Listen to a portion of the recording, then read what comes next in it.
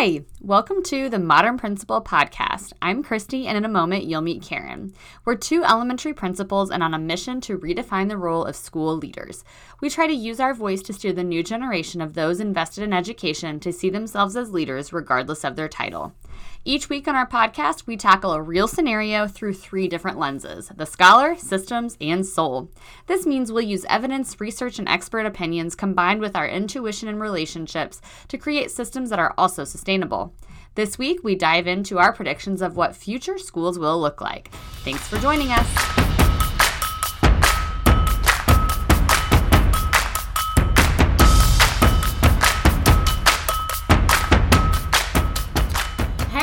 Everybody! Hey, welcome to the pod.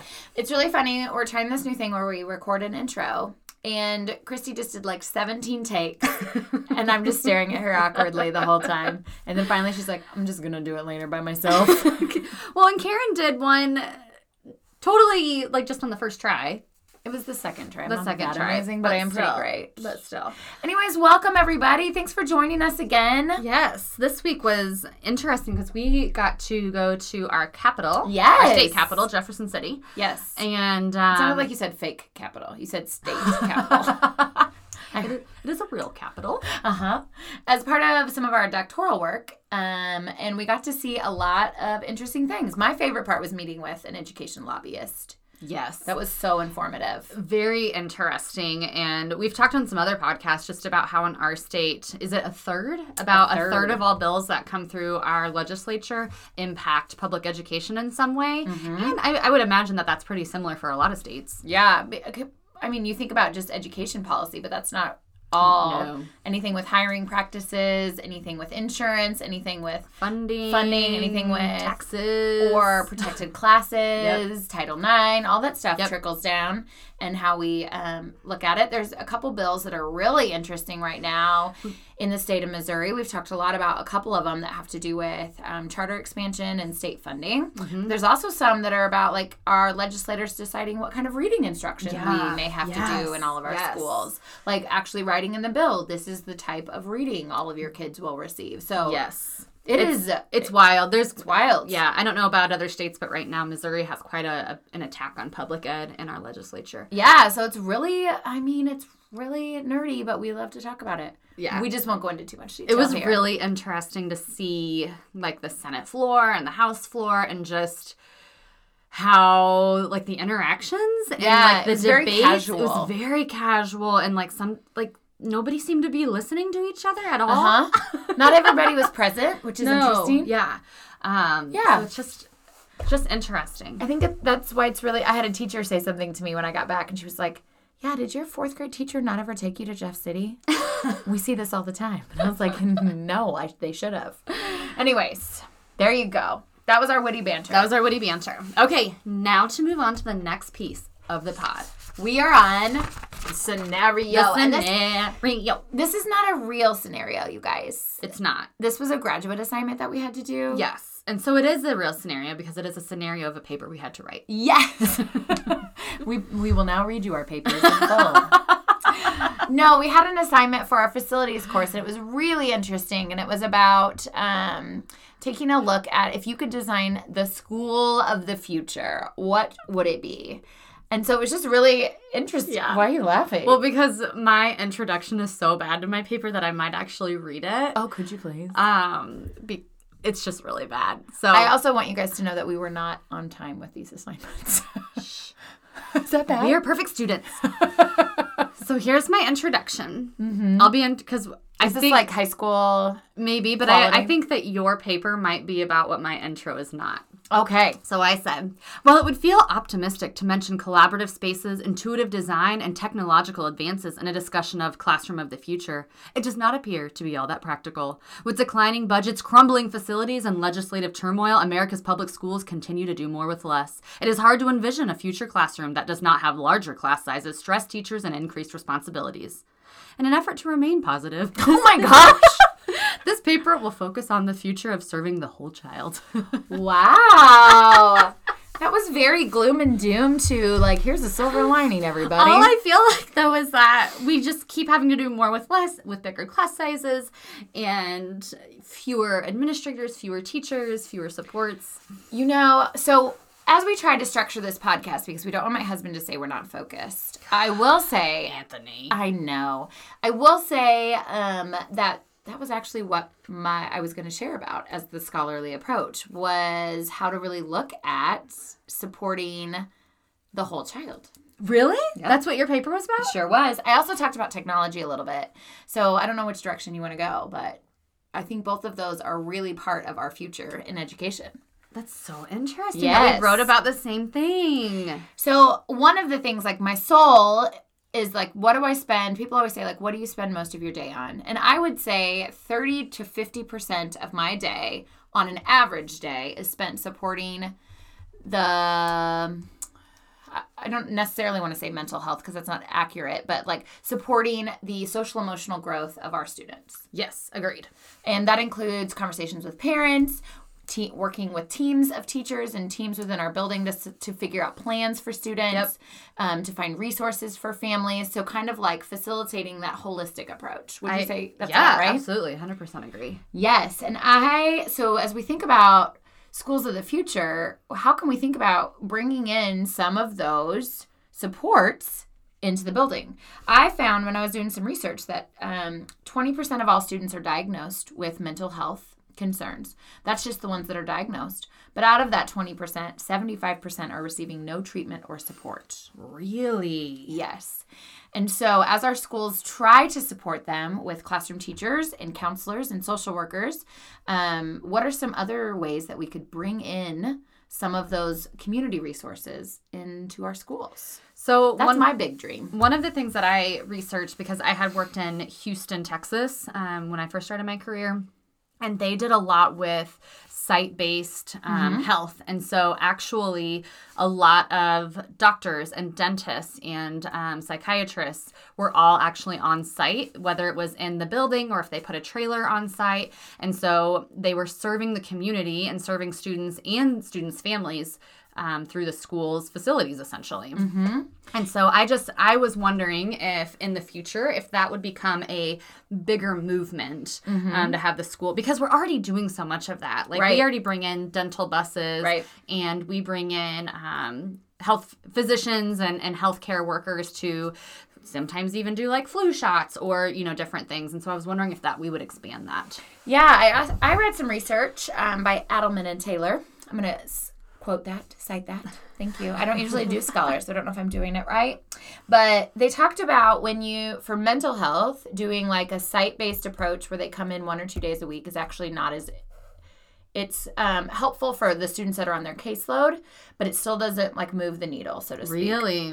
Yeah, they talked about how it's because the therapists don't really have a ton of time to work with the school staff to really get to know what the student's like on a day-to-day. So they kind of just work with that student in isolation. So there's really not a lot of carryover seen. And the therapist isn't really used also to like further the school's goals or to like share their knowledge with teachers and staffs on different ways of doing things. They just kind of come in, grab students, and leave. And they say often their caseloads aren't even as full as they could be. Interesting. Yeah. So what this recommended was figuring out how to make that a part of like the staff. Yes. Yeah, that's what needs to happen. Like full-time as part of your elementary, middle, or high school. You have 2 to 3 therapists or medical personnel there to work with students and staff, but to also be a part of your goal setting for your building, to be a part of your training for your teachers. Amazing. Yeah, and the biggest thing that my research shared was that the biggest barrier for families getting kind of that help for kids of all ages is kind of those 3, they described 3 barriers: transportation, insurance, and then the stigma surrounding mental health. And so if you have that as just the general practice of every elementary has this, that removes all 3 of those barriers. Yes, it does. So, and that would just kind of make it as like, this is what school is. So that's what I think. I'm like dreaming right now. Right? Wouldn't that be great? Yes, it would be amazing. So the challenge is to think about how we can not only advocate for that, but also figure out how to partner part of our jobs as school leaders is to figure out how to make some of this stuff happen. We can't just wait around for legislators to change the system or to give us more funding. So then it comes into are we thinking about writing grants or partnering with local hospitals or things like that? So that's something to chew on. Those of you listening, how can you kind of make some of that happen? I don't have an answer. I was just staring at Karen like, I don't know. I don't either. So write us in if you figure it out. What else did you find? Anything else? So I also looked at kind of just the generic physical health as well, just because I think that we'll continue to have more of that. I don't want to say burden, but we'll continue to just care for the whole child, which includes that physical health. And well, yeah, because when kids aren't feeling well, it's hard to learn. It's hard to be your best. Yes. And I found some research that I should have written all this down, y'all. Now I'm like scrolling through my paper. One of us was very prepared. One of us was not. I'll let you guys guess as listeners while I fill the air. Some of the research that I looked up that I cannot find or cite, so I could just be making it up, is that there is an inextricable link between health of students and their achievement. Mm-hmm. And so making sure that they have their basic needs met through health. Yeah, and so I know that part of Christy's intro talked about you could talk about technology, but we can't be that optimistic. But I actually think that fits in really well here because one of the things we've learned in COVID is how kids can learn a variety of different ways, and sometimes they need to take periodic breaks from school, episodic breaks, depending on what's going on in their lives, whether it's a vacation, whether it is they're not feeling well, but they're feeling well enough to listen and learn, but they might have symptoms that don't allow them to be at school. And so how could we pivot technology into having, my thought is, could we have cameras set up in classrooms so we can live stream when kids are at home? We turn that camera on so it's live streaming for students that aren't there, or having additional support for students that can Zoom in from home and be still a part of the learning when they're gone. I think that would help a lot with the whole child too, because mental health wise, you would feel like you're not missing out. Sometimes attendance has nothing to do with students' control. Right. Yeah. And so it would really help kind of widen the barrier, like eliminate the barriers, but also widen the impact that schools can have, knowing that some students may learn better in different modes. That's a really good segue to think about technology and how it can actually support the whole child, because I wouldn't have thought of that before. Thank you. You're welcome. There's my compliment for the day. Anyways, it's kind of an interesting scenario we thought we'd share with you guys because it got us both dreaming about what could be, and it got us also excited about, like, it's something to just know and think about what could be, but then now to kind of put plan to action. So It's also making me realize that my paper was really bad and yours was really good. I didn't actually read mine. I just pulled out two parts. But as we leave today, thinking about schools of the future, what would you design as school in the future? And I think it's important to let your mind go there. A lot of times as principals, as school leaders, we don't have time. I've had someone, this is off focus, but not really. I had someone shadow me last week, and she asked me, like, so when do you sit down and, like, how often do you, like, sit down in your office and, like, plan out stuff? And I was like, do you mean, like, plan out a lunch schedule? Because I have to do that. Like, I have to change it for summer school. And she's like, no, like the long-term planning. Vision, yeah. And I'm like, you don't do that during the school day. Nope. Like, we just really don't have time to shut our door for 4 hours. And not even just shutting the door, but like your actual mental capacity. Yes. It's very difficult to get to that level of flow in the middle of a school day. When there could be fires all around you. So our tip, our thought, our call to action for this week is to find some time, whether you're a runner, who I don't know who you are, or you like to go to a coffee shop or whatever, and start to let your mind dream of, like, what would be the school of the future? What would be your classroom of the future if you're a teacher? And how could you start to figure out how to make that happen? That's a good point. We even just had a vision meeting this week with my staff, and I said we did what could be. So we did what's working, what's not, and what could be within different areas. And I encouraged the newbies who hadn't been to one of these meetings before. I said, you really have to think what could be, even if it seems so far out of the realm of possibility, because you can still move towards that without, even if you can't get all the way there. Absolutely. So that's our call to action for this week. What is working with your school, your classroom, what is not, and what could be in the future. What could be. Thank you for following along with us this week. Be sure to go like us on Instagram at The Modern Principal. Give us some likes here on whatever podcast platform you listen to us on. And be sure to shoot us a scenario or two. We have quite a few up ready to go for the next couple weeks, but we want to tackle something that matters to you. Thank you. Bye. Bye-bye.